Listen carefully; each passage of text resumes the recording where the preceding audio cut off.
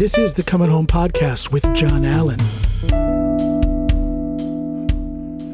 And welcome everybody to this episode of the Coming Home Podcast with John Allen. And this is yet another Tiffy Tuesday. The great Tiffy is sitting beside me. And today we have a very long-awaited guest, Miss Lauren White. She is a poet, author, engineer, and fellow artistic soul sister. Good morning. Good morning. Good morning. I'm so happy to have you on this show finally. I'm very excited. I've been following you on Twitter probably for about at least a year now. I see that you really put your heart out on Twitter. You are a poet in the deepest sense of what a poet is. And the reason why I started following you is because you put out this poem, and I can't remember which one it was because you put out so many, but you put out one that really touched my soul at the moment that I needed it to touch it. And so I started following you, and I just thought you're amazing. The more I got to know you as a fellow woman of STEM, you are the E in STEM, I'm the T in STEM. Tell people what STEM is. I don't think STEM everybody knows. is science, technology, engineering, and mathematics, right? And usually that's a male-run field. Am I correct, Lauren? A white male-dominated field. A white male-dominated field. And you are not a white male, are you? I am the complete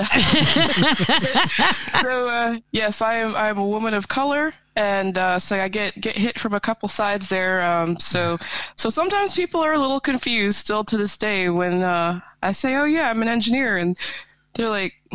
No, seriously.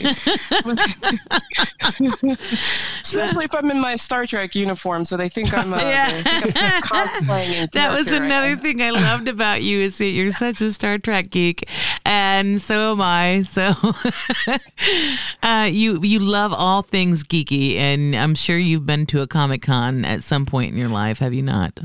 I have. Yes. Oh, boy. Especially living here in Florida, that's what you do, right? I mean, not this year, of course, but I have been to several of them about Orlando and in Miami. Oh, okay. So lovely. But the thing that really caught me on you after I had already started following you was that you had claimed that you used to be a Jehovah's Witness. Now, I grew up next to a Jehovah's Witness boy. He was the boy next door. He was like my best friend since I was 9. But I saw him growing up, and he lived a hard life, with both getting bullied because of his religion and also getting bullied within his religion. And then you posted that I used to be a Jehovah's Witness, and I wanted to know, how did that affect your life growing up as a child up to the adult age? Like, what did that do to you as a person? So it's an evolution of things. So the exact post that Tiffy's referring to, I think I was just in one of my random moods that night, and I'm like, it's October 1st. This is why I'm seeing Halloween commercials, and my post was, all right, it's 1 October. It's officially holiday season. I'm in extended bitch mode until about the end of March. Well, that's a long time. That's a long time. And so the reference was growing up JW. And so we don't celebrate, and I still say we, like I haven't been part of it for 13 years now, and still will randomly say we. But Jehovah's Witnesses don't celebrate most holidays.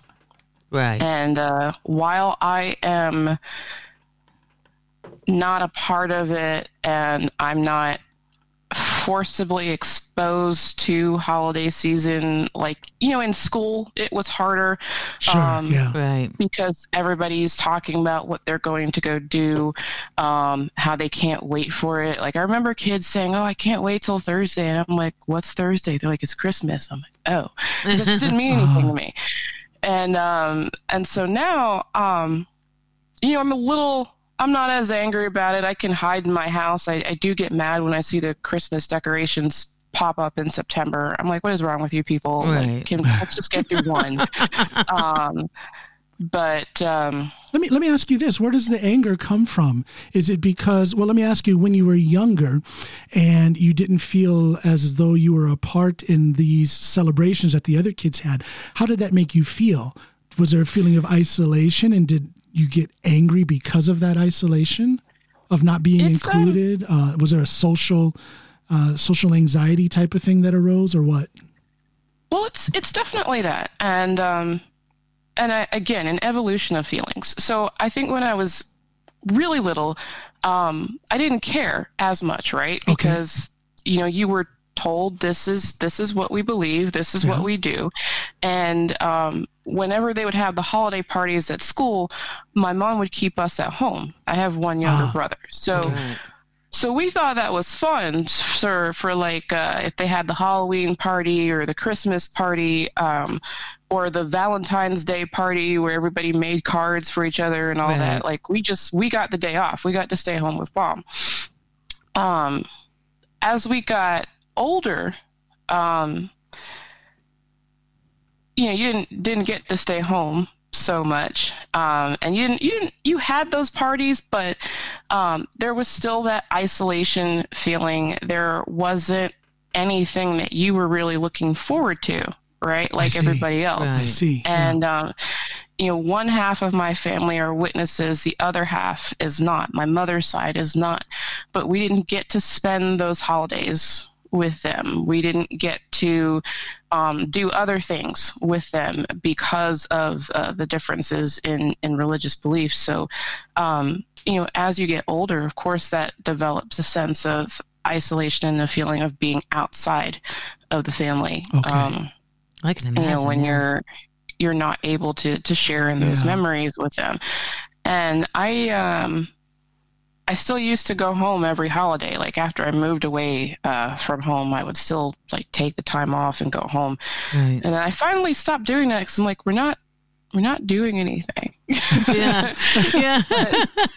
but I point. don't need to spend money. But before that, like I remember in college, when I lived on campus only 1 year, or near campus. It was my last year of college, and everybody left and went home for winter break.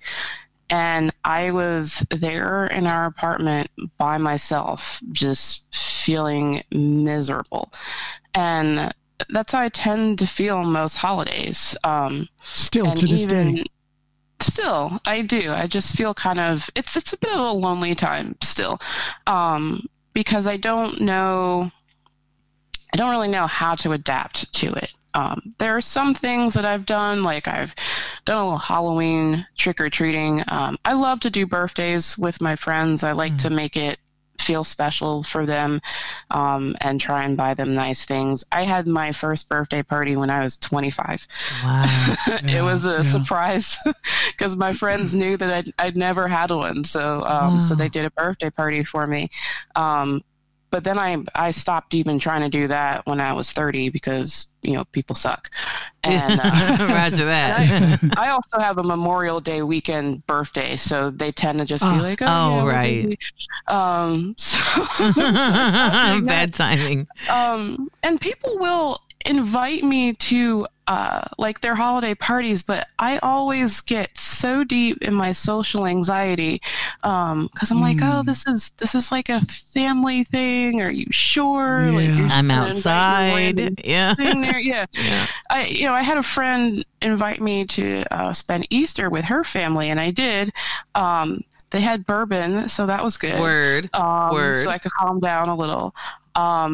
But after 2 hours between just the family and the social anxiety and my introversion and being overloaded, I just kind of went and sat off out to the side somewhere for a while. That's some proper social anxiety there, right there, girl. You got to go sit down for a minute and get all that stimuli the fuck out of your face for a minute so you can collect yourself, right? Yeah. I'm like, I'm ready.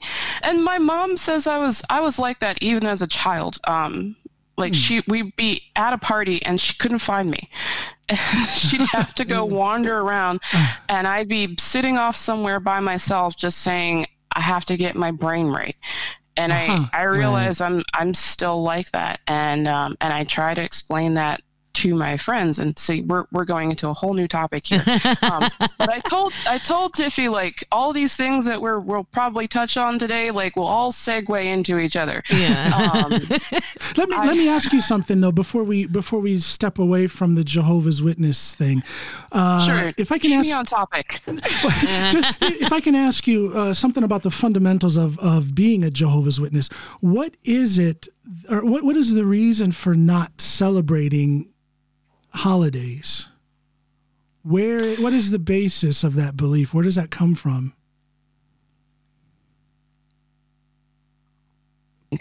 John, but, because there's a different reason for every holiday, right? Yeah.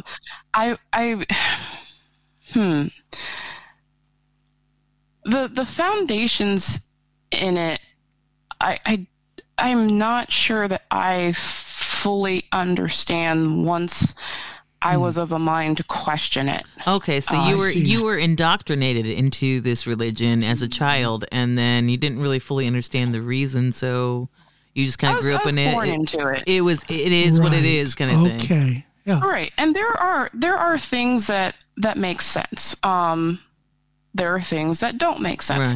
Right. Halloween is a celebration of the dead. We everything's been secularized into something that it was not ever meant to be. Right. So none of these holidays that we celebrate are what they were originally intended. The Christmas tree is pagan, you know. Yeah. I remember me as an atheist, I remember somebody said, well, if you're an atheist and you don't believe in Jesus and God, then why do you get a Christmas tree? I'm like, well, it's fucking pagan. I mean, like, why do you get a Christmas tree? That's my question. Literally nothing to do with Jesus and what is it, the winter solstice? Yeah, it's the winter solstice, yeah. And so it's like, let's just combine the birth of the sun god and say Jesus was born this day, even though we have absolutely no evidence towards that. Yeah. And turn it into a holiday. So, something like that, it makes sense to me. It's nice to go hang out with friends and do whatever you do. That's a holiday that I personally am glad that I never have to deal with, because I'm why are you all stressing yourselves out buying presents for people? And for me, I don't really like people that much. So my friends growing up, they'd say, well, what do you want for Christmas? And I'm like, nothing. Be like, well, I'm going to get you something anyway, so what do you want? And I said, peace and quiet. As long as you understand that I'm not going to get you anything, right? Because I'm not starting you're not walking into that hole. You're not getting anything from me. But something like a birthday celebration, there are two instances in the Bible where birthdays are mentioned, birthday celebrations are mentioned. So do we remember what those two are? No. The birth of Christ. No. Birthday celebrations. Back to Sunday school. For me. Not births, because there's lots of births. If you go through the book of Numbers, that whole book of Numbers is just births, and this one begat that one, and that one begat that one, and this one begat that one. Oh my God, I've read the Bible 3 times. But That's a birthday celebration. Yeah, that one I don't remember. All right, so you got two. You got Herod's birthday. At which his wife's request was to have John the Baptizer beheaded. Right. You have Pharaoh's birthday, at which he killed his cupbearer. So there's shaky linkage to the Bible, to birthdays and revelry. This is why I'm an atheist. See, because there's a shaky foundation to all of it. And it's like, well, Jesus never celebrated his birthday. Right. And the scriptures also speak to, the day that you die being more important than the day that you're being born, because that is what you're ultimately judged by at the end of life, is what you have done with it. And as a child, I'm like, okay. And then a little older, it's like, well, I can have a birthday dinner out with friends and not get drunk and go to jail or have anybody die. Right. Possible. You're not harming anybody. There's no revelry associated with it. I can just have a good time with my friends and feel special, or make them feel special. And if you mentioned every birthday celebration in the Bible, that thing would be a lot fucking longer than it already is. Roger. What would be the point? And so in my mind, those are significant events. Not, I don't think of them as birthday celebrations, but something significant happened at those that I guess somebody thought they were worthy of mention. Right. Okay, yeah. But to say so that it was like Hager Rager. Then you're trying to say. You're trying to say it was like a kegger rager at Herod's party. Then it was something worth significance. Were people doing keg stands, or were they like streaking, or what happened at the party? It sounds like a great party. Kegger is probably like a little light. I mean, we're talking about murder happened, so there's probably some Jaeger involved. Hey, listen, I've been some crazy parties, girl, but never have I been to a party where a homeboy turned water into wine. So I'm just saying these ragers can be good. Yeah, these biblical. That was biblical, right? The fucking rager was biblical. Which is why we do weddings. Yes. Good point. Good Word. Point. That's what the reception's for. Weddings and anniversaries are okay, but birthdays, that's the no-no. That's crazy. So. Well, you know what? But another thing that I learned about Jehovah's Witnesses, it was after my childhood, after my childhood friend. But then I became a nurse. I took my education, became a nurse. And I remember... all this woman needed was a blood transfusion, and she refused. And I had to sit there and, watch it end due to something that could have been so simple as a hookup to a blood transfusion. And so I didn't understand what is behind that idea. So again, there's scriptural basis in it, not intaking the blood of humans or animals. But then why do we take in the blood of Christ when we take the communion? Exactly. It's so weird. Which you're not actually doing, right? Right. That's okay. Symbolic, yeah. Of course. Okay, it's got you. Symbolic. And that's a hard one for people that are outside of it, because it just means your life to somebody else, right? And so I remember carrying around as a child the little identity cards and the advance directives once you got to a certain age, and you can sign it for yourself. What I did though, and this is what I've had to do with a little of everything, is I'm a curious person. I ask a lot of questions. This constantly has me in trouble because people feel like I'm challenging them, right? Yeah. So that's actually something that I did my own research on in college when I took a college ethics class, which was one of my favorite courses to ever do. And I thought, what better topic than to, talk about, blood or no blood. And I did the research going back to when it first started, and if memory serves, it started with people taking blood from sheep to put into humans. And that didn't go very well at first, as you could probably imagine. And so if you kind of go through the history of blood transfusions and all the risk associated with it, you might be saving your life. You may also be giving a HIV infection. There's a lot of risk with it. Yeah, but the whole thing is that now these days, we do. Now we have the science to make sure it's safe. We have the science to make sure it's safe. I mean, exactly. You can't. Yeah. And so there are. At the time that I had done this research, so this was maybe my second or third year of college. I was still living at home, and I did the research kind of against it and for it. I pulled the scriptural background. The scriptures, I quoted them in the research paper that I did, spoke to the fact that a lot of hospitals at that time will now only do bloodless surgery, or at least surgeries where they do not have to do blood transfusions because of the risk associated with that. Yeah. And I did my presentation in class, and one of the girls was like, yeah, they're child killers, blah, blah, blah. And I said, well, this is my religion. So we're not child killers. So you roll. And actually found another girl was a Jehovah's Witness in the class, and she came up to me just shaking her head like, yeah, we're just not going to pay attention to her. Wow. But there have been advances in medicine where you can do the platelets instead of a full blood transfusion, and they have the ways where they Is there a difference? The blood. Is there a difference in your religion between platelets and a proper blood transfusion? I mean, that's still somebody's soul going into your body, or is that not how that works?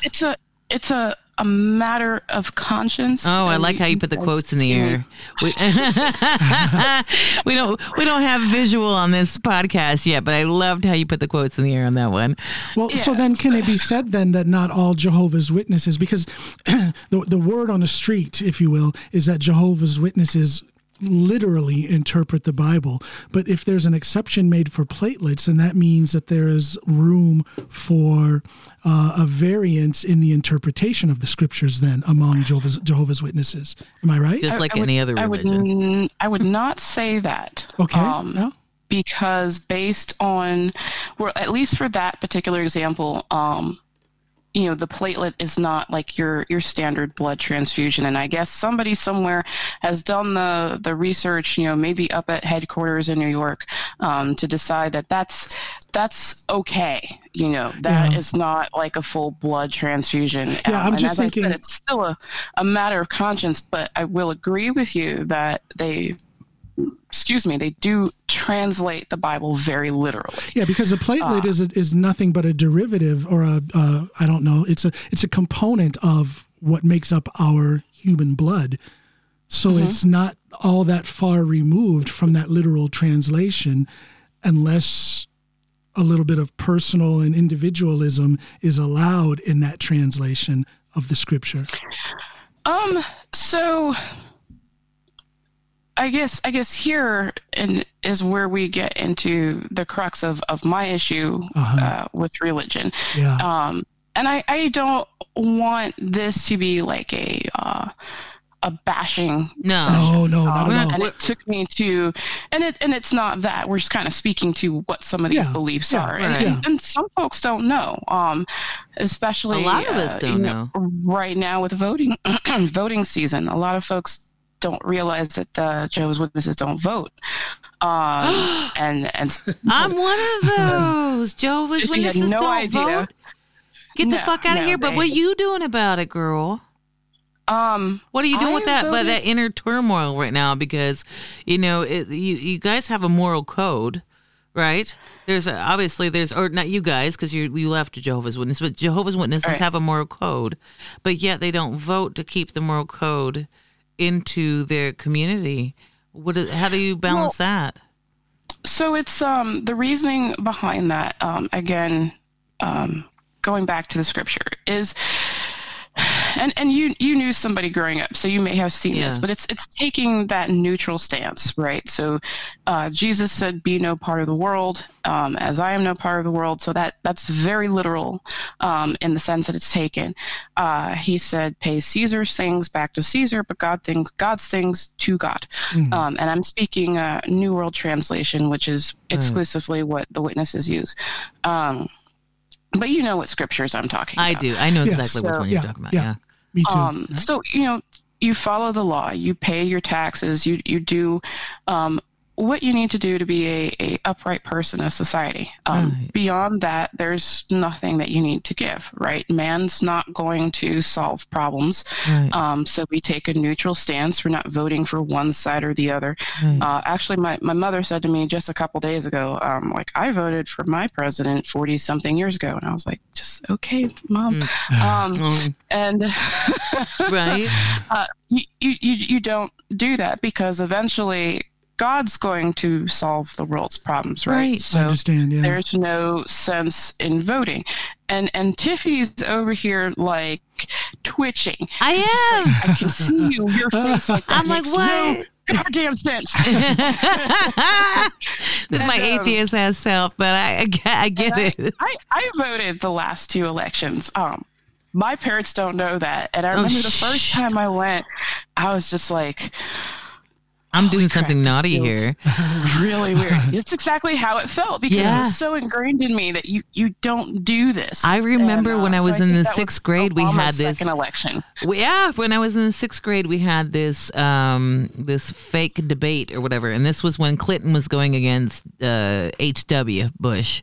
Right? So we had to have this mock debate in class. And I remember I grew up with very Republican parents, but I agreed with Clinton when I was in sixth grade. So I chose to debate on Clinton's side, and I was terrified to come home to tell my parents that I had chosen. Wow, really? I was terrified. Oh, boy. So I kept it quiet. I didn't tell them that. I didn't tell them, but it was like one of my proudest moments because I debated really well for a sixth grader, and I did my research before Google, all those encyclopedias. Remember Encyclopedia Britannica? Where I went to the library. I did all my shit. I was really proud, but I was too terrified to tell my parents how smart I was or how talented I was because it went against their beliefs. So I can't even imagine what you went through there. Yeah. So here's a question, Lauren. What did you go through? How was it when you walked away from being a Jehovah's Witness? How did your family and other members, other Jehovah's Witnesses, how did they handle that?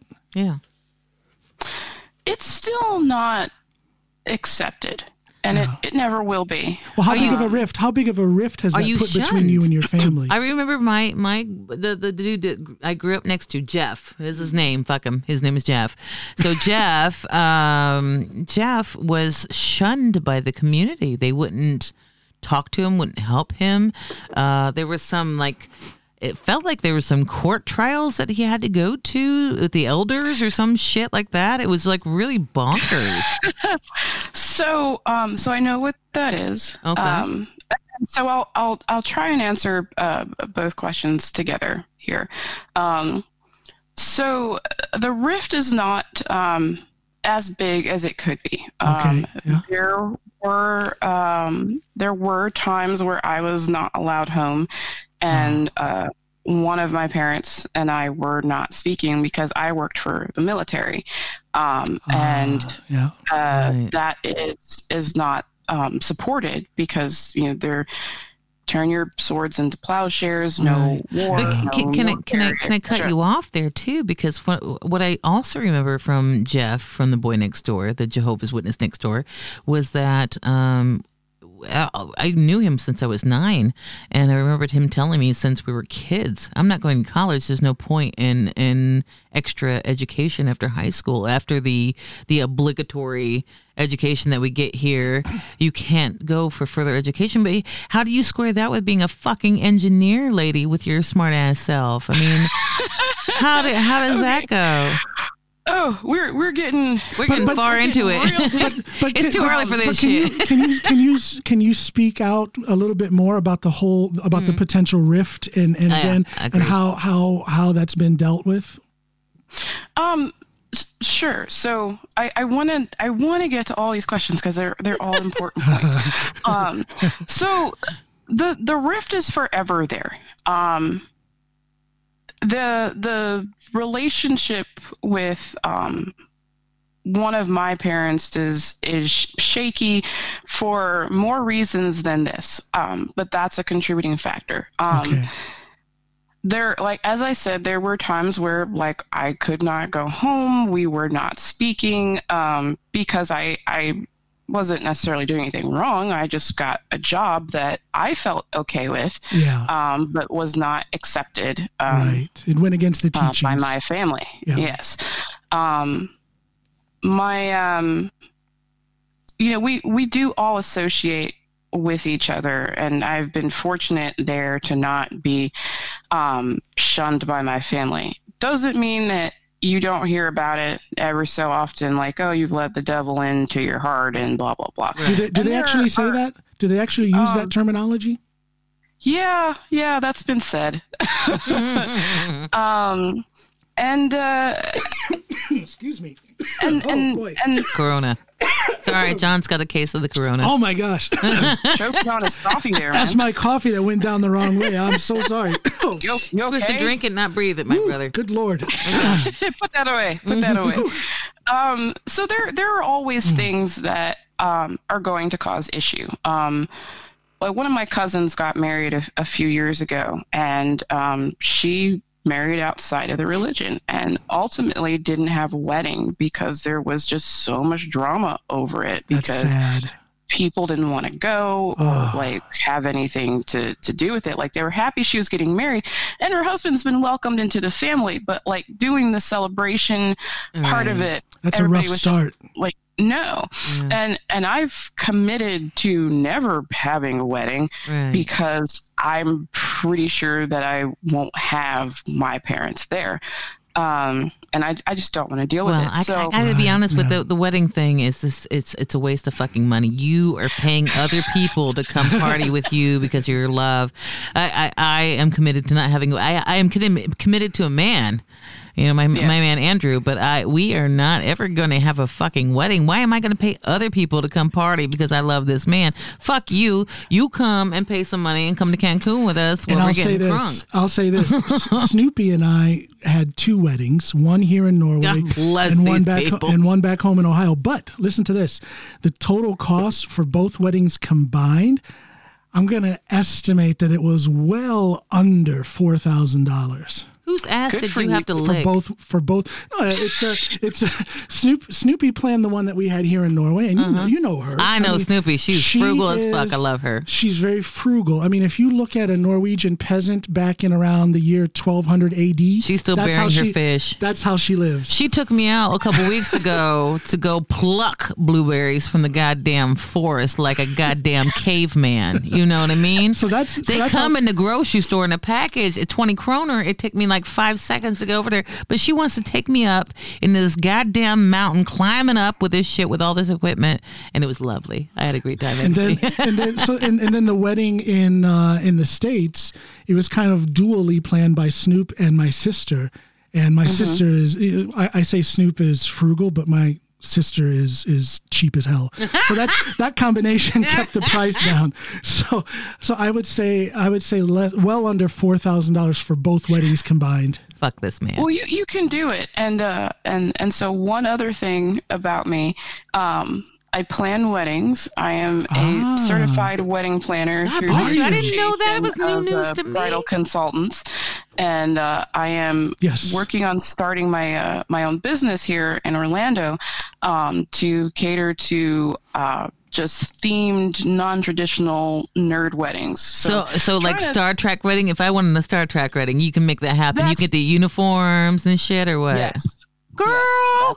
Yes, I tell you what, there's a market for that because there's a huge market for that. Not everybody wants the fancy traditional wedding. Well, not only that, but people are like we were talking about religion. People are leaving religion in droves, but they still want the traditional ceremonies. They still want to have the wedding, but they want it what is it called? Humanistic,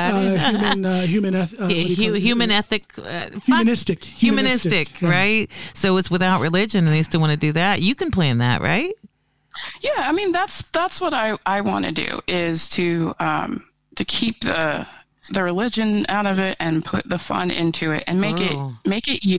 Like your wedding's supposed to be about you, right. And I've planned enough weddings for friends, and then officially when I worked for a wedding planner when I lived in North Carolina, I love doing that for people. I love making that vision come true for you at the end of the day. I appreciate it is a lot of work. Well, absolutely. It's the big day, right? Sure. So it's got to be a lot of work, and everything's got to be perfect. And I imagine that you get some bridezillas up in there that got to have everything right. But just to let you know, Lauren, because I know that you're based out of Orlando in Florida, and you know I'm a fellow Floridian. I'm a fellow Florida girl, and I'm based not too far from you.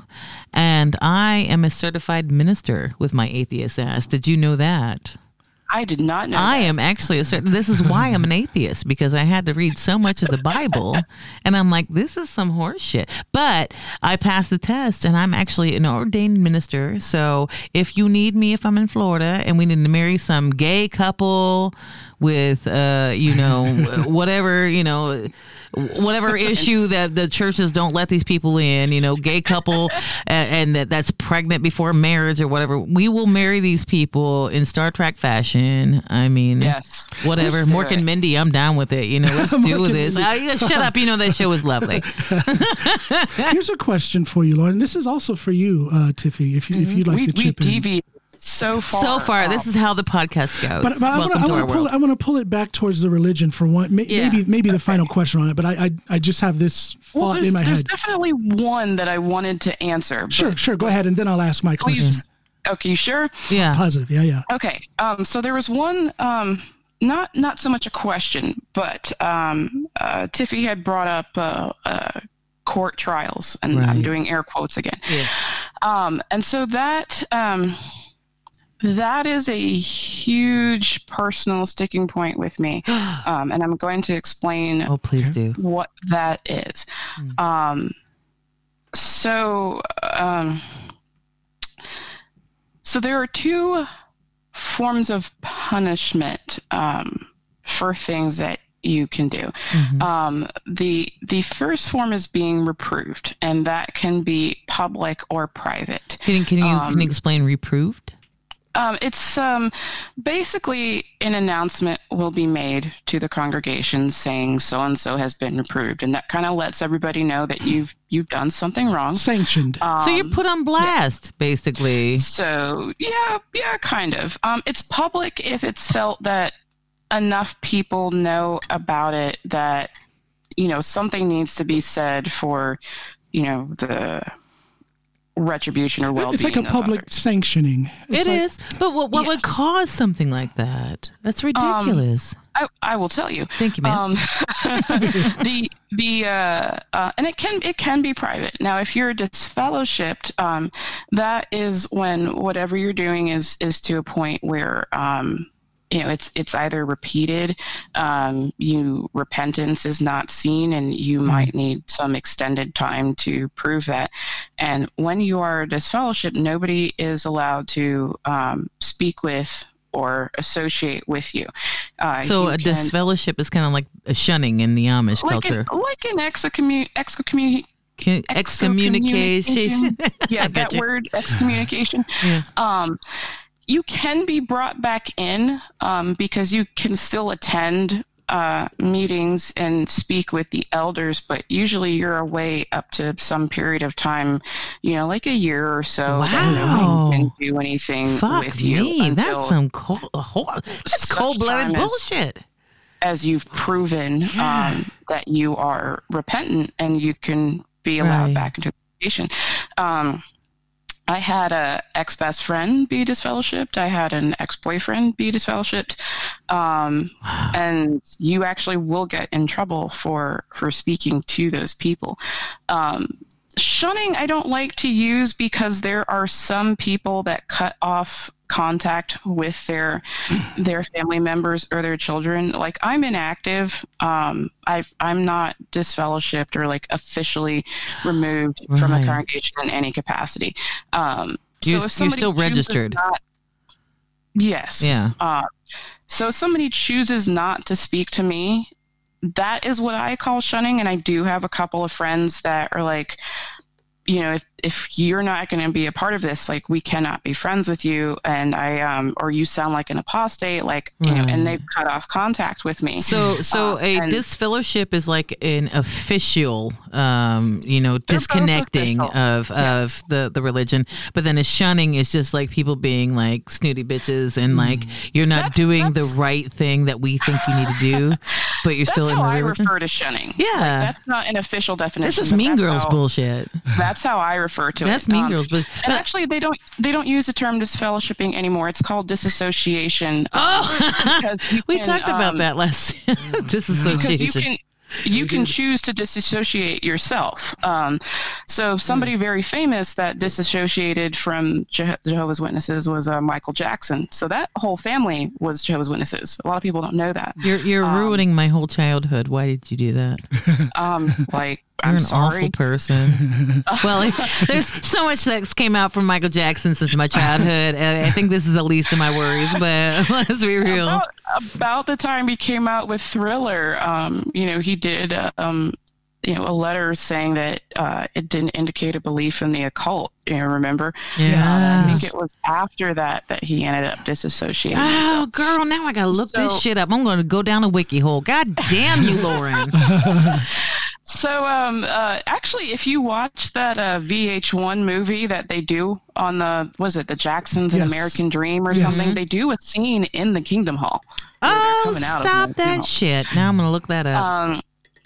So when I was about 18, I started dating this guy in a sister congregation, went to the same Kingdom Hall. And everybody told me, don't do it. Like, he's just stay away. And me, I go for the different people. That's what you do. And it. You collect the broken toys. Well, I do. Trying to work on it. But, I thought he was cool. Me, I love my white boys and, and if I had any kind of damn sense back then, I would have ran so far away and listened to all my friends. And if I had married him, he'd be dead in the backyard somewhere. Word, honey. But at the time, I was 18 and dumb and never really had a boyfriend because I wasn't allowed to have those. Right. I had one in secret in high school. I know how that goes. That was a month of pure stupidity. Month, yeah. Those were long relationships back then. So me and this guy, we date for about 2 months, and I've never kissed a boy, much less done anything else. So, that was my first kiss. It was the first few other things. Never had sex. Just do what you do. You make out a few times and have some fun just being together. And then he broke up with me and went back to his ex.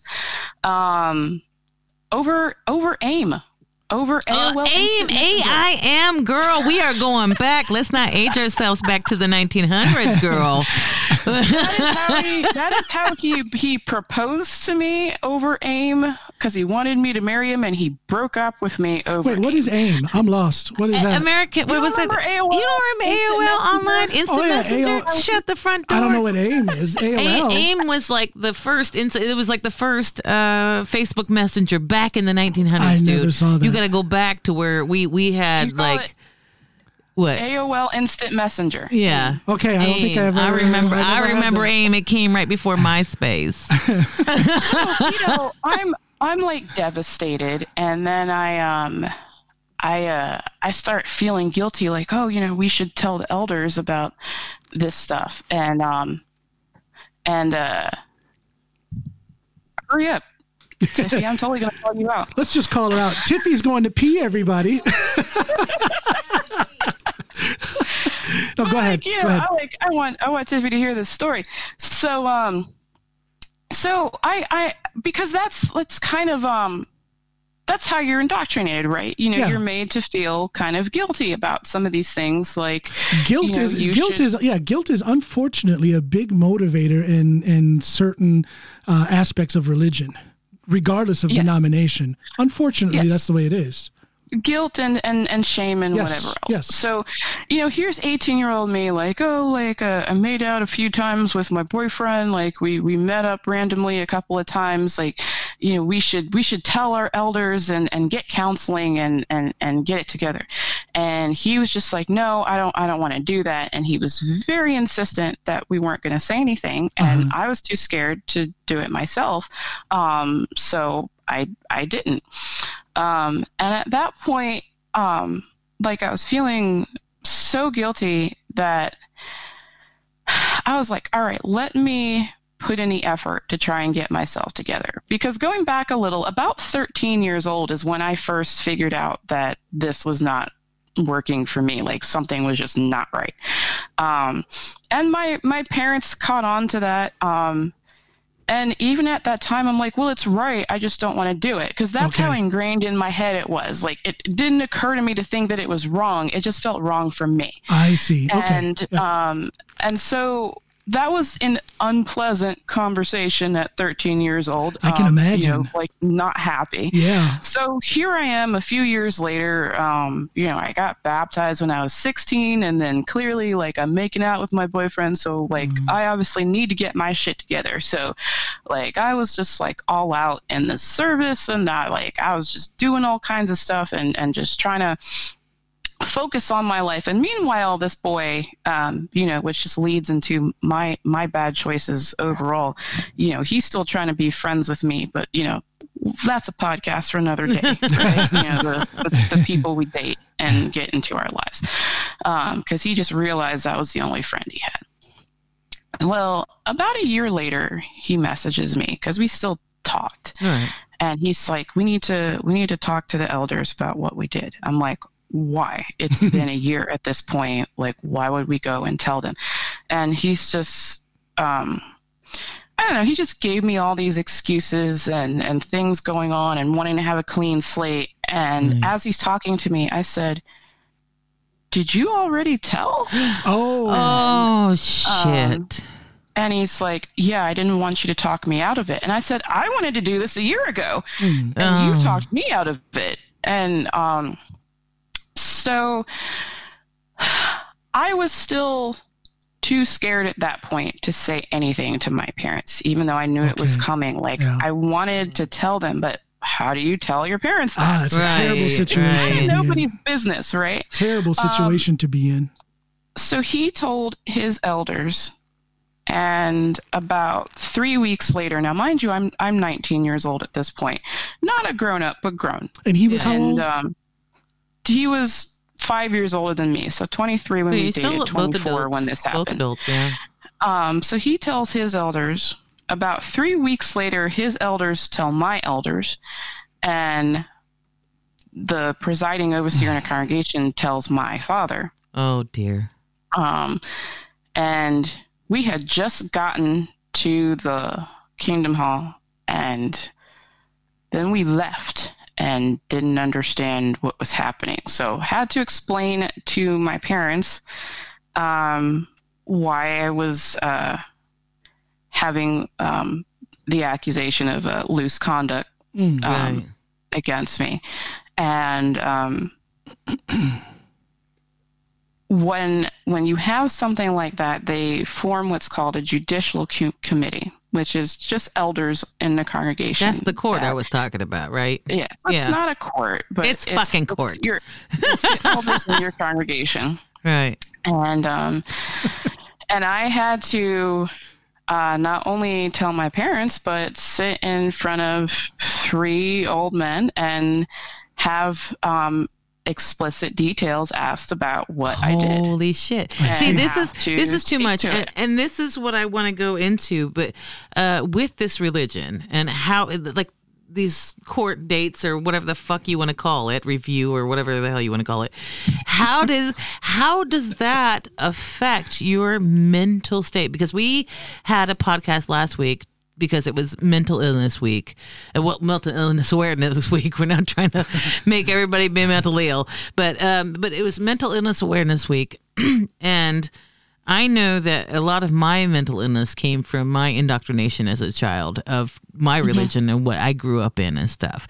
And I know that you're, not necessarily apostate because, like you said, you're still registered in the religion. You're just not really fully practicing or whatever. Make me not an apostate. I don't practice it at all. Okay, so you're still an apostate then. Technically in the church's eyes. Sure. In reality, we know you are. You are a sinner, and you're going to hell like the rest of us. But I'm not trying to take anybody out with me. Yeah, that's kind of what the apostate definition refers to. Roger that. So, but you're an apostate. But how has that affected your mental ability? Because let's do a hard segue over here from religion to mental illness and how that affected you. I'm not saying you're mentally ill, but everybody's got their shit. That was the whole topic of the discussion last week, was that everybody's got their shit.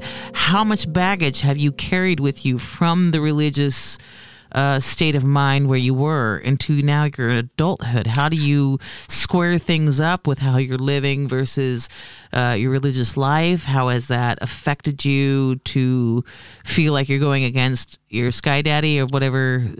I don't know, the Jehovah. I don't know. Everybody's got their sky daddy, Thor, Odin, whatever. But you're right. I'm sorry. I'm offensive as fuck. Have you not listened to the show? Anyway, but I know religion fucked me up in so many ways until I became an adult. I became an atheist at the ripe young age of 30. You know, I grew up with all this indoctrination, kind of fought against it in my 20s because I'm like, this doesn't make any fucking sense. And then eventually in my 30s, I squared with it going, okay, that's all bullshit. But technically you're still in the church. So obviously you haven't told yourself this is all bullshit. It's just a lot of it doesn't square with me. So, but how does it affect you in your mental state as an adult now? So one point about that, like that isn't true as far as not being a part of it. I don't consider myself a part of it at all. I've just never felt the need to go write a formal letter to disassociate myself. Oh, so you have to officially sign out, like log out of the other religion? I would do it or like I would be brought to a committee again for them to decide that that's what needs to happen. So you can't just like walk past the building of the Jehovah's Witness headquarters and just drop your pants and moon them and tell them to go fuck off. You have to actually go through a step-by-step process. Yes. Okay. Yes. So it's not a right to work state. I just stopped going. Okay. And so there are a lot of people that are, and so that's what inactive means, is that you just don't go. And I have no intention of going back. Inactive sounds like a Manchurian candidate kind of thing, like you weren't plugged in or something. Like this droid is inactive. but so the event I'm speaking to is the beginning of the end there. So I had to do this committee. Of course, like there was all manner of hell going on in my house. Like my brother was 18 at that point. So I had to tell these men like all these explicit details of how I made out with my boyfriend and fornicated around. And I was publicly reproved. So announced to the congregation that I had been reproved. My brother had gotten reproved like the year before. And it's not fun because everybody assumes they know what you did too. Right, so of course, like everybody thinks that, oh, you've been out having sex. And I'm like, no, we just made out in a car a couple of times. Like, it's not even that serious and it's nobody's business. Yeah. And so with all of that affecting the household, I knew that I had issues with depression, probably at about 16. But I'm younger than you guys, but we're still coming out of that generation where you don't talk about that, right? Yeah. Or if you bring that up, it's like, oh, it's funny. Like, we just need to beat that out of you. It's no big deal. Yeah. So I had kept trying to tell my mom, like, Mom, I think I have a problem. I kept doing all these online tests. I'm like, I really think I need to see somebody. And we just didn't do anything. Because is it true that Jehovah's Witnesses don't believe in the psychologists as well, or is that just the Scientologists? It was not advised. If you needed to talk to somebody, you talked to the elders. Yeah. Okay. Right. And so that's why I didn't bring it up with a lot of people. So when all this happened and I got reproved, so you get your privileges taken away, you can't comment and do certain things, and then you meet back up with the elders again, and I said to them, I really don't feel like I'm in a good place. And they said, don't beat yourself up. You'll be fine.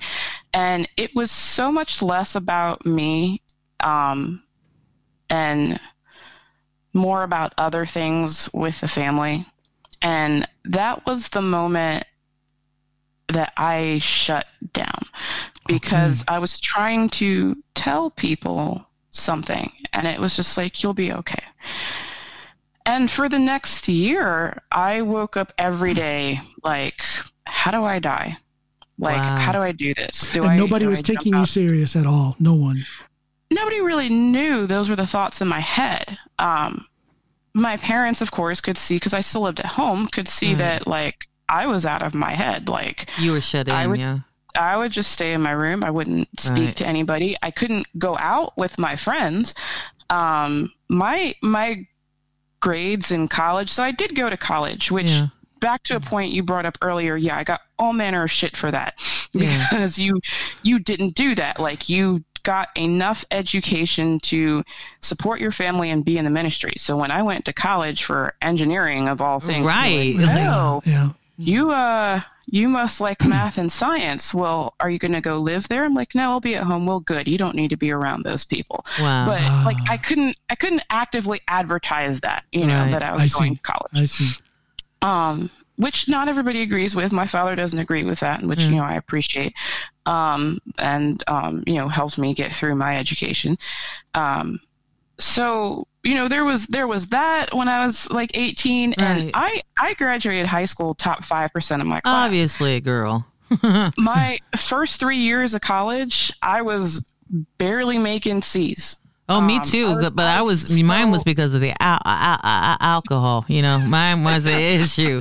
Mine was different. I was so out of it. I was so burned out. And just that year from like 19 to 20, I just receded more and more into myself. Like I had come out of my shell. I had this boyfriend. I had this best friend. And then I didn't really have either of those. I couldn't have the friends outside of the religion. I remember like my 19th and 20th birthdays. I think I was just like alone in my room, like just hanging out. And it finally got to a point. It was so bad. Like I would drive down this road, and I would drive down it recklessly.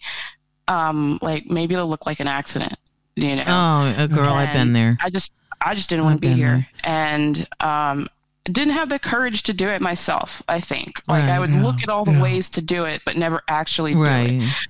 Because, well, let's be real, though. The realism is that you still had hope. That's why you didn't find the reason, the way, or the method, or the manner and stuff. I mean, let's be real. Suicide is a crazy fucking thing. And I know I've had those thoughts, too. But for me, those were intrusional thoughts. They weren't things that I actually wanted to do. It was a thought that just came passing. Like, what if I just stepped out in front of this bus thing? I feel you on that. But now you're talking about that. You're talking about that. But I do have to wonder, is that what got you into the poetry realm, of why you went from this pain, from this childhood pain that grew up into a adolescent pain that grew up into young adulthood pain? Is that why you went into poetry? What made you go into poetry? Because I know that art, you and me, I'm bringing you on as another Loyal Oak artist. I think it's amazing what you do, the writing that you have. Absolutely. And I feel the pain. That's another reason why I kind of connected with you, because you have these pain points that you like to push in your artistry, in your poetry, and it comes from somewhere. So I was wondering if not just a Jehovah's Witness thing, it was just an interesting part of your past, but there's a lot of things that build up a person and build up an artist in their lifetime, and I'm wondering if that has any kind of point to some of your art, because I know you're also you wrote a book, ma'am. You wrote a book. Tell us about this book, because I just ordered it, but I haven't gotten it yet because the post office is like so goddamn slow. But tell us about this book of what you've written. So, Tiffy's got me on like 3 different questions here. I know. I go everywhere. So the book is called Sunshine and Whiskey. I'm a whiskey drinker. Words. Usually what I have here at What's home. What's your favorite? Give it to us. That is way too hard. All of them. Yes. I started with Jack, and then I went to Crown, and then I went to Ireland and Scotland, and I just never went back. So I drink Jameson normally. Like I'm partial to Irish. You bougie bitch. Okay. My favorite Irish whiskey is Napug, but it's too expensive for me to be drinking that shit all the time. Word. So I just get Jameson or Tullamore. Scotch if I'm feeling fancy. bourbon is reserved for old fashions. Right. I just make that toilet hooch. You know what I mean? I'm broke, man. Just a little bit of bread and some fruit. You're fine. All right. When you get here, we'll do something. And my favorite color is yellow, so that's where the title of the book comes from. But Sunshine and Whiskey, is that a collection of poems? It is a collection. Okay. And I started writing. Oh my God. Maybe middle school. Elementary school. It was always an outlet. So I don't know where it came from necessarily. I just knew that I always wrote things down. It was just a method of catharsis. It's what I did. Yeah. And in middle school we used to have in where I grew up we used to have write a book where they had the challenge the students to write something in some genre, and I tried nonfiction one year. That just was not my thing. And in middle school I wrote a poetry collection, and me and another friend who were actually still connected together on Facebook, we both won first prize in the poetry category. Cool. in middle school. And so that's the earliest that I can remember that I had a collection of poetry. Like I just gathered these random things I had around my bedroom. And of course, as I got older, I would say in middle school, I probably wrote more visually. But even then, the judge said that I wrote with like a lot of clarity, that you could put yourself You can there. Visualize it. Yeah, when people read it. But, my high school poetry is a lot darker. As teenage years are. Absolutely. I went through my goth phase too, girl. Lots of eyeliner. I get it. So much eyeliner. Oh my God. Yeah, and that's when we were all like blogging our entire lives on MySpace too. Where you were just like on MySpace, like, oh my God, everything's horrible. Everything's horrible. So the book, if you look at it, you'll see it's divided into 5 parts. So the first part of the book is called Summer. Summer is my nickname. Mm-hmm. My parents were going to name me that, but being Black in America, she never wanted us to have a name that people might use to have predisposed opinions about us. Yeah. So I'm white, and which is weird now because Summer is actually a fairly common name. Was it not common when you were born back in the 1900s? 1980s. 1980s. Me too. I still get mad at her. I'm like, oh, Mom, why didn't you just pick Summer? Because what they went with was Lauren, which 1986. Peggy Sue Burke popularized the stage name Lauren Bacall. Oh, yes. And so everybody was naming their daughters Lauren. But my entire family calls me Summer. There is not anybody that I grew up with that calls me Lauren. And if they do, because that's the name that I use now all the time, and I'm like, what the hell did you just call me? No, stop what you're doing. What's wrong with you? So the first part of the book is my early stuff, because I didn't really use Lauren until I was maybe 23 or so, and I moved out of Maryland. And so those are like my early poetry. And in that chapter, you can see like I'm growing up. I'm just trying to figure it out, Right. And then the second part of the book is called Lauren. Like I'm an adult now. I've moved out of my home. I'm kind of out in the world. I've abandoned religion. I have no idea what I think about life. I have all these things in my head that are there because they're supposed to be there, and I'm trying to get them out because I don't actually know what I think, and I don't have the space in my head to figure that out. It feels like the book feels like it's a journey of growth as a human, as a Lauren human or a Summer human, and that's what I intended. It's an individual experience of growth, and we grow with you through the book, and I think it's interesting. And that's what I wanted, which is why it's gigantic. It's about 400 and something pages. Oh, wow. Because I didn't feel like I could cut out any poem, because if I did, it wouldn't be that story. That's a lot of writing. I never, it's about 20 years worth. Yeah. And so there's kind of, this initial 20 is when I finally, I had that shutdown period that I mentioned earlier. Right. And my mom was finally like, what can I do? Because I wouldn't talk to anybody but her.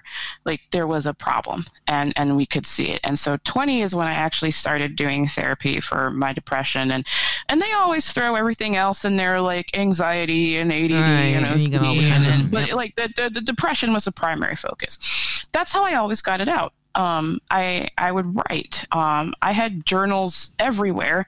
Of course, people don't respect privacy, and they would read them. Fuck so, yeah, girl.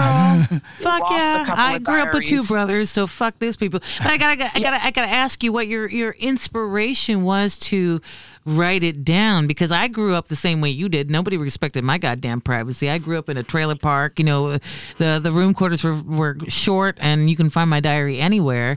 Nobody respected my privacy, so I stopped writing my feelings, and I just swallowed them in a real healthy way. And put them real deep down. What inspired you? And that was sarcastic, by the way. I swallowed them until now I need medication. But what did you do, or what was your inspiration to start writing it down versus swallowing them like I did and becoming a crazy person? I don't know that writing it down is necessarily not swallowing it, because I still became a crazy person. Oh, girl, preach it.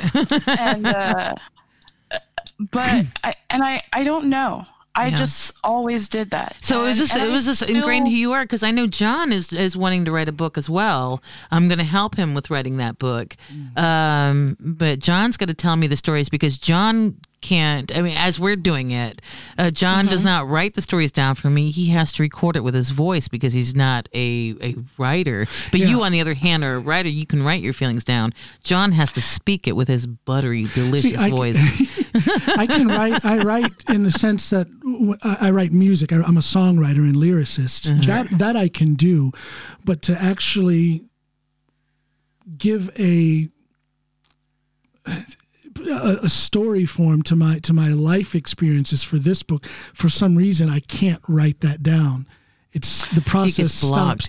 But I can sit in front of a microphone alone here in my studio and send that to Tiffy, who then can transcribe it and all that good stuff. So I think we're all just different. I think we're all just different in that aspect, because I know that writing process, for example, with my music, with my lyrics, that is straight up therapy for me. I get a very tangible and immediate feeling of release, of a lightening of the load when I do that. And I think that if I didn't do that, I'd be a lot worse off than I am. But it's just strange that I'm able to do that with my music, with my lyrics, but I can't do that when it comes to telling my story for the book I want to write. It's just a weird separation right there. I don't quite understand it, but. And so maybe, and this is me randomly speculating out of my ass. As we do. Writing your story might not be therapy for you. Music is therapy for you. The lyrics are therapy for you. But the story, while it's something that you want to do or feel like you need to do, might not be as cathartic. You haven't found that voice yet that needs to be spoken in to tell that truth. I think Lauren makes an excellent point. That's a great point. Not that I'm going to, John, I'm going to, because she just brought this up, and I'm not bashing your book idea, because you've got a book there. But like Lauren says, that just kind of put a light bulb over my head.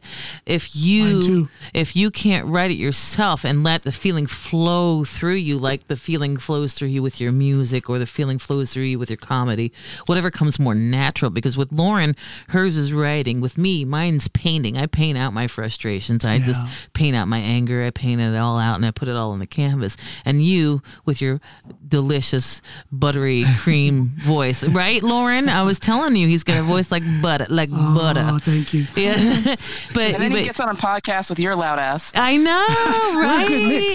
Is this a good mix or what? Let me put the microphone out. No, fuck y'all. You're the audience. You knew what you were coming into. Tiffy Tuesday has been a thing for some months. You know what you was walking into, motherfuckers, coming up and on this show. Okay, so, but anyway, but Lauren's got an excellent point. Like maybe the writing isn't for you. It's for me though. I'm all about writing, but I'm not like Lauren. Lauren is an artist with her words. She gets the feelings out. Me, I just get the factual bullshit out. You know? Yeah. So we're all different. It's so funny that that you call me an artist, and that's something that I am struggling with. Well, suck it up, bitch, because now you are. You're a loyal oak artist. You're part of the community. So welcome to our tribe. Thank you. I've always written, and then I've gone back when I was doing the book. I went back to some of my older poems, and I was like, oh, right. Like I need to, but they're still in there. They are still in the first 2 sections of that book. I just had to like pare them down, and not make them so wordy. Which a good way to train yourself to be brief is a 130 character count on Twitter. Oh, fuck me, Twitter. But I never shared my poetry, and so that's why when you say you kind of swallowed yours, I did too. I wrote it, but nobody ever saw it. Occasionally my mother might see it, occasionally my dad might see it, occasionally I might Was it let willingly, a friend or did they fucking come in and bust in and read it? Okay, so you offered it to them to read. Yes. Okay. The poetry. Right. I like how you separated that. And so it's, I always kept it to myself. And people knew that I wrote. I did the poetry contest. I did another contest in high school that I won and read for. I worked on a literary magazine in high school. And when my grandmother died in 2011, my aunt actually asked me to write a poem for the funeral. So both my father and I wrote poems for that's beautiful. her. And so, my mom would always say, you guys should publish. Like, she's told me and my dad that for years, like, you guys should publish. And it's just like, oh, why do that? And my aunt would say the same thing. And so, going through this struggle with my depression and trying to figure out who I am, and me, like, I would get up and just leave. I would go do something else. So I went from Maryland, I moved to North Carolina for 3.5 years, then I moved to Orlando for 2 years, and I moved back to North Carolina, and then I was like, oh my God, what have I done? And then I moved back to Florida. Girl, and yes. And I'm staying here. I bought a house. I'm not going anywhere. Yeah. But I've had a couple mental breakdowns. Like I've spent time in a psych ward. So, well, the first time I did was in, oh my God, I don't know what year it was, but I was in North Carolina, and my therapist was just kind of like on the fence, like, I want you to go. But then I went there, and the crazy thing is I was so worried about my homework. It was 2013, right. 2014, because I had started my master's degree. I was so worried about missing class that I talked to the doctor. I was like, you gotta let me out of here, man. I've been there. And he's like, you know what? You're fine. Go home. So, but was this a voluntary? Was this a voluntary? Or was it a Baker? Or was it where you were?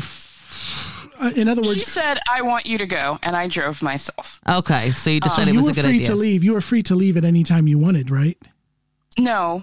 I still had to get released from the doctor to be able to leave once I checked myself in. So then legally it was an involuntary admission. I guess so. Okay. I guess so. But I drove myself. Right. All right.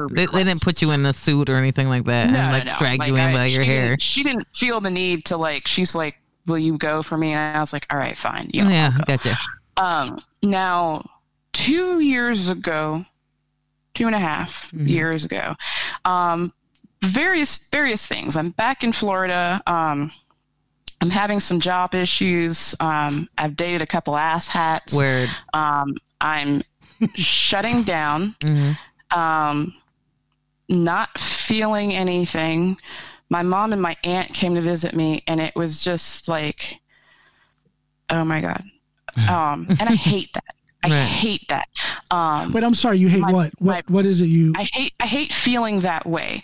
Like I don't want people there, right? I love my mom. I love my aunt, but it's also like, You need some alone time. Please, you need some time to breathe. And my best friend had come to visit me earlier that year, and I remember, and I told him this later. I'm like, dude, I saw you at the airport, and he grabs me in this big old hug, and I'm just like looking at him because I felt nothing. Right. I didn't feel anything. No.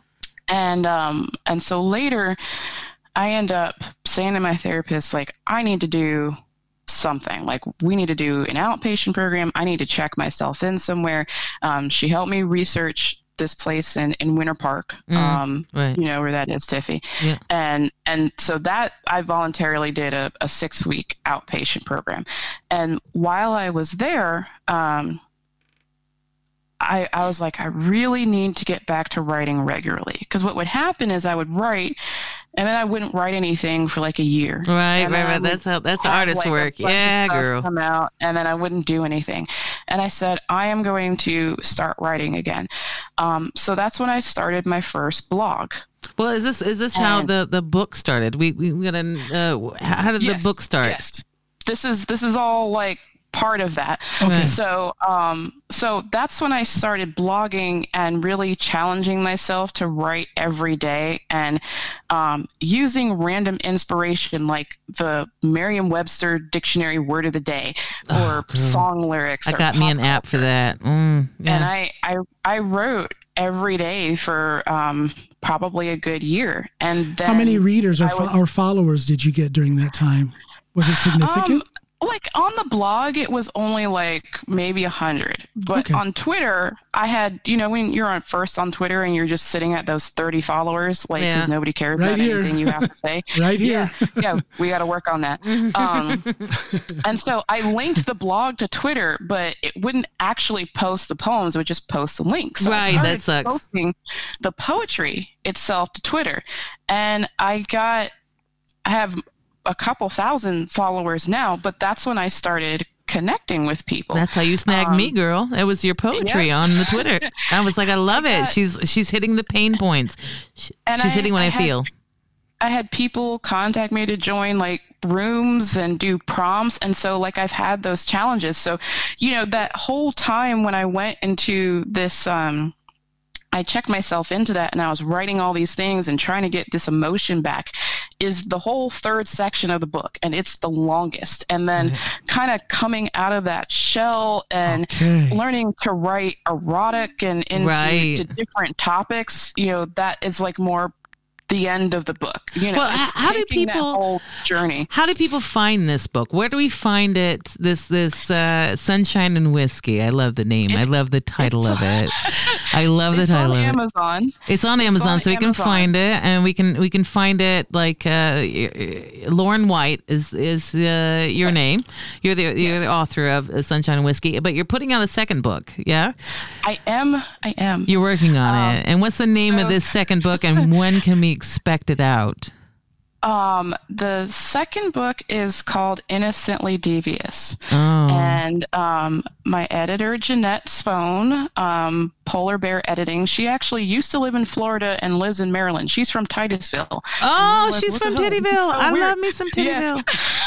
Love so Titusville. She started following me on Facebook because she loved my Star Trek uniform, and I started asking her a bunch of questions, and I was like, hey, let's just do this. So now she's working on the second book for me. She's actually drafted the cover, which I am, if she's okay with it, I'm happy to give to you guys. I did put a draft on my website. Right. So well, we're going to actually link. We're going to link to your book. We're going to link to your website. Send us all your information. Send us the links, and I'll make sure it gets on the posting of this episode. Because now you're an official, officially you're a Loyal Oak artist. And what Loyal Oak artists do is like, it's kind of like a union of artists that don't pay any dues. We're just trying to lift each other up in what we're doing. We're all starving artists or people who are just starting out or people who are just finding our footing. And we want to express your work on our page. We want people to notice you and notice the heart that you give, because I think that's what you gave to me whenever I found you on Twitter. And me too. Yeah, there was a connection there. There was even if you're not an artist, the words that you use, the words that you post on Twitter, it's something for everybody. It's something that is touches to the deepest part of our souls. The words that we don't want to speak, you write them. Yeah, and I think that's important. That's the only way you should write. I tell people I never write for shock value. No. You'll never see me write about flowers or landscapes. Like, it's just, you have to write your heart and what's in there. And I can tell that a lot of times, like your Twitter posts, I don't know if they're necessarily old poems that you had from back in the day, but it definitely feels like you're just writing it in the moment. You wrote it in the moment, and in the feeling that you had right at that fucking moment, you stayed in it long enough to get the words out, and then maybe you went down and took a nap. You know what I mean? It's like you put it all out on the table. I feel a special bond with your poetry when I read it there on Twitter, because you seem to be writing. I mean, to me, it's obvious that you're writing from the heart, from pain. There's this. Hi, Snoopy. Snoopy's coming with some water for me. She's going to stay the best way shyly off camera. But your writing speaks to me because it's obviously from the heart, and I felt like a kindred spirit type of thing, because I recognized my way of writing my lyrics in the same way that you write your poetry. I can't put words on it, but it's that organic, in the moment feeling, in the moment, down to earth thing, and it spoke to me right away. It's when that sunshine and whiskey hits you. So then you get all honest. So when Tiffy, a lot of them come out of whiskey. Yes. Word. Yes. So when Tiffy suggested that we talk to you about coming into the Loyal Oak Artists thing, my answer was, of course. I mean, it just fits. And the Loyal Oak Artist concept is just like Tiffy said. It's like an artist collective. Like-minded artists, even though we have different mediums. Different genres. Yeah, different genres, different mediums, but like-minded in the organicness of it. Yeah, and getting your feelings out in whatever method you can, because it's a crazy world right now. And if we don't get these fucking feelings out, and Lord, I want to back up for the microphone. If we don't get these fucking feelings out, we're gonna go crazy as fuck, because at this point, you get to the point where you see somebody not wearing a mask. You kind of want to punch him in the face, but there's a part of you that's like, no, don't do it. It's not going to help anything. But getting these feelings out of all this shit that's going on. 2020 has been some bullshit. Throat punching is something that you have to curb on a regular basis. Throat punching. Yeah, well, see, that's what what I found out, Lauren, with the throat punching. Now, I found this out. If you do it with your elbow. Right? Don't throw a punch with your knuckles. You go with the elbow to the throat. Then you don't hurt your wrists, because then that will fuck up your writing. Good point. See, I'm with you, because it fuck up my painting. I don't hit with my knuckles, because you can bend that wrist and pop it. So if you threw like elbow to the throat. So what I would suggest for anybody, and I tell people this all the time. I appreciate that my words resonate with people, and even people that have reached out to me on Twitter that don't know me, they just said, I feel like I can talk to you because your shit's real. It's real. And like, can you just walk me through this thing going on in my life? So like you said, I collect broken toys. It's not on purpose. You do. You collected me. but we have to talk about it, right? We got to talk about it. Sure. And so what I tell people is, right. There's a friend I have who she's teeter-tottering on the fence of divorce, and it's just like, I just don't know how to do it. I'm like, write it down. Right. There you go. Just write what's I have. Write it down. Draw a journals picture. Here. I got one that's my Star Trek wedding life to-do list. I got another one that's just I don't know. It's just like another journal. I got a journal at work. I got a journal in my nightstand by my bed. I just write. And that's how you get it out. And we appreciate the way you get your emotions out in your work. And so that's one of the reasons why I wanted to share this Tiffy Tuesday with you, with another fellow Loyal Oak artist. I wanted people to explore the mind of another broken toy like me, and explore the mind of, because there's different ways to get these feelings out. Like John has his music, and I have my painting, and you have your writing, and there's so many different ways to get out the craziness, to keep your sanity at least on a even keel. Let's just say that. I say it all the time. I'm so lucky to have, I have my music, but I also have the podcast itself, and I have stand-up. If I didn't have those three things, I think I would be, like I said, a lot worse off than I got neighborhood children to yell at and call little cunts. I mean, like, you gotta get the feeling out, like whatever you're feeling. Even though the children didn't do nothing, they just walked by the house. I'm like, you little fucking cunts! Just because it's a good feeling just to call some little child. Call somebody a cunt. Call somebody else's child a cunt. Even the good ones, because then you remember the little shit that you remember in the kindergarten or whatever, when you're picking up your kids. It doesn't matter. Some child got on your nerves and you wanted to call them cutting and you couldn't, you hold it in. But when they would walk by your house, you just scream it out the window. Gotta get it out. Just like the ice cream man, like. I have one question though before we wrap this up. The process of actually putting the book out there, was that something that scared you? I know a lot of artists. I shouldn't even say that. I'm speaking for myself. When it comes to releasing my music, that whole process, with the post-production, getting it getting a distribution apparatus in place. I'm already thinking about the stress that's going to be there to print up my book and get it out there on Amazon or get it out there on my website. How did you navigate that process? Because at one point you had never given out a book before. So how did you navigate that? Did someone help you, or did you just jump into it and use the wonders of Google to find out how to make that stuff happen? Well, Jeanette helped me do that. Jeanette's the editor I mentioned earlier. And so she has editing experience from before then. Yes, she actually does her own editing business. It's called Polar Bear Editing, and we follow each other on Twitter. And so she helped me with determining the best methodology and setting up Amazon to do it through Amazon self-publishing. And I'm not a promoter or advertiser, so it's not like I have a lot of sales, but it's there and it's a pretty easy process to use. As far as are you conscious of? I'm sorry. Go ahead. Go ahead.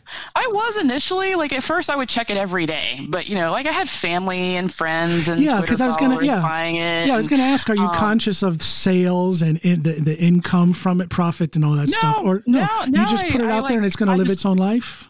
Yeah, I just I stopped not caring, but I'm not obsessed about it, right? Like if people want to buy it, great. I also wrote a 400 and something page book, and poetry is a fairly dead genre. There aren't a lot of people that are just going out to buy poetry, right? Unless they've always been interested in literature. The second book is only about 80 pages. And I'm hoping still tired from the 400. I'm hoping people will be more willing to read that one. It's like a short story of sorts in the form of poetry. Putting it out there is terrifying, especially a genre like this, because you're putting your heart and soul and secrets out for everybody. For literally everybody. Much like every music. time I release a single, I'm scared to death. Even though in my heart I do my music for myself. But when that step comes to take it and put it out there and let other people hear it and form an opinion, scary. Yes. It's terrifying. But you do the same thing with your stand-up, John. I mean, same thing. Then you get out there. That's the difference between stand-up and putting your music out there. Because if you suck with your music, people just won't buy it. But then you don't get anybody buying. But if you suck in comedy, they will fucking tell you to your face in the crowd. Yes, you suck. Get off the stage. They sure will. Absolutely. So I think it's more scary to get up on a stage. There's a certain nakedness with stand-up comedy that doesn't exist with music or even with writing. Or even painting, But then there's the podcast as well, where especially on some of my solo episodes, but even some episodes with Tiffy on Tiffy Tuesday, I'm putting some personal things out there. Are you worried about the comments that you get on the YouTube page? Like, are people going to be nasty or something? Or are they going to be? I fully expect them to be, and I guess I'm not worried about it. I'm going to say something to the people listening then. If you like what you hear, we do appreciate your comments on the YouTube page. I say we, like this is my fucking podcast. I'm in your house drinking your coffee, using your microphone. Tiffy Tuesday is your series. It's my series. Yes. I don't own any of this shit, but anyway. Where was I going with that story? Oh, the comments and the comments section. So if you like what you're hearing, or if this resonates with you in any way, I mean, like I met Lauren on YouTube on Twitter. She resonated with me with her words, with something. If something resonates with you, and you like what you hear, please comment, please like and share this. And if you don't fucking like what you hear, I'm sure you already left a comment. You already left a comment, and thank you so very fucking much, and I will be happy to respond to you post haste. Okay, too fucking sweet. I'll be happy to comment. So, but yeah, please go ahead and comment. I mean, if any of this resonates with you, let's start a conversation online. That's what the whole point of this podcast is, to reach out and talk about the things that are important to you. I know Tiffy Tuesday, I only talk about what the fuck is important to me, and because I'm the only one in this fucking world right now on Tuesdays, so I'm the most important thing. But Lauren, thank you so much for coming on our episode of this podcast, for sharing your art with us, for sharing your past with us, and for sharing your experience in religion. And and this is going to resonate with some people, because I know this resonates with me in my childhood and in my next door neighbor boy, Jeff. I mean, he's still in my heart. I still write to him in prison. So, and he is in prison. So yeah, that's another story for another day. Okay. But yeah, I still, it's important to share our different life experiences, because the more we get to know each other and the more we can put ourselves in other people's shoes, yes, I think the better this world would be. Absolutely. And Amen. your Amen. art is making the world better, and I cannot wait to receive your book in the mail finally. Amen, says the only Christian on this episode. With your sky daddy. Anyway, Lauren, thank you so much for joining us. And look, before we leave, can you do me a favor? Give us a shout out to how we can buy your book, how we can follow you. I mean, what's your shameless, call sign? Shameless plug. What's your call sign on Twitter? My handle on Twitter is Poetic Engineer. One word. I just changed it. And the website is called thepoeticengineer.com. Okay. And there's a email contact form on there if people want to get a hold of me. And as I said, on Amazon, Sunshine and Whiskey book, I found that you have to put book in there or you're going to get all kinds of other stuff. Sex toys. Sunshine and Whiskey book. Lauren White and Innocently Devious. When can we expect that to come out? That title came from an ex, so we can tell that story next time. Ex of sorts. Didn't last long. And when is the second book going to be available? Hopefully next week. Okay, so we're there. Of finishing that up. We're tasting it up. And okay. that'll be on Amazon as well. Will that also be on your website? Yes. Thepoeticengineer.com? Yes, there is some info on the website about it. I've actually posted the foreword of the book on the website. Okay. I'm so excited. I'm so excited to get the next book. I'm still excited to get the first book. Thank you again. Once again, Lauren White, the Poetic Engineer, another woman of STEM.